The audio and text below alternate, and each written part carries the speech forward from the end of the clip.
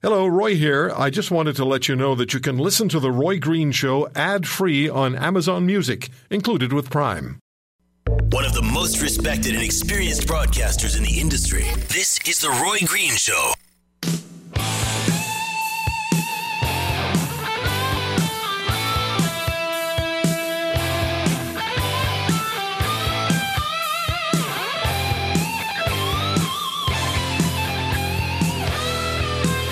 All right, I have a treat for you now.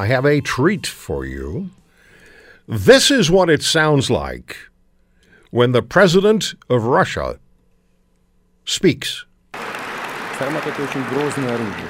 В силу его характеристик никакие, даже перспективные системы ПРО ему не помеха. I'd be applauding too. That sure sounded like a winner to me.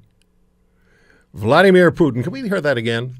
Just have a, because it always sounds like when Russians are speaking, and I mean no disrespect to anybody who's Russian or of Russian heritage, but it sounds to my ear like it's English being spoken backwards. Brofnetsky, Karyatsko, Nanietske Palato, something like that. Or that was partly Italian. But it just sounds to me like when Russian is spoken, it's like English speaking backwards. Here again is Vladimir Putin. Сармат — это очень грозное оружие. В силу его характеристик никакие, даже перспективные системы ПРО ему не помеха. You get the feeling that the man is in control, right? He stops and the applause starts. Like, is he going to take a breath? Because if he is, we're going to applaud.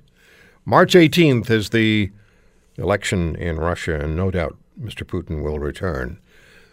We have coming up for you, Scott Newark is going to be back with us. There's a lot of positive, every time Scotty's on with us, there's a lot of very positive response. Former Alberta Crown Attorney and Executive Director of the Canadian Police Association. He's an adjunct professor at Simon Fraser University, and we're going to be talking to Scott about the issue of gun ownership in this country and using firearms to protect yourself and your family. You find yourself in an absolutely untenable situation where your property is being invaded or your home is being invaded, and now you have to make a decision. What will you do to protect your family? What will you do to protect yourself? What will you do to protect everything around you? A lot of Canadian homes, particularly rurally, have rifles and shotguns. If you are the last line of defense between your family and home invaders in your house,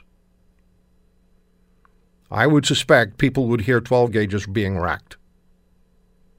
Now, if you do that, you're probably already in violation of criminal law. And if you fire your gun, which allegedly was done in Okotoks, that is going to result more than likely, as it did for the rancher who fired the shot and hit an alleged invader in the arm. It results in criminal charges. So we're going to talk to Scott Newark about that. Where's the line? Because we had another situation in New Brunswick where somebody who was being victimized by a home invasion actually shot and killed the home invader and was found not guilty. That may have had to do with the fact it was a jury trial. That's coming up with Scott Newark, and we're back after this.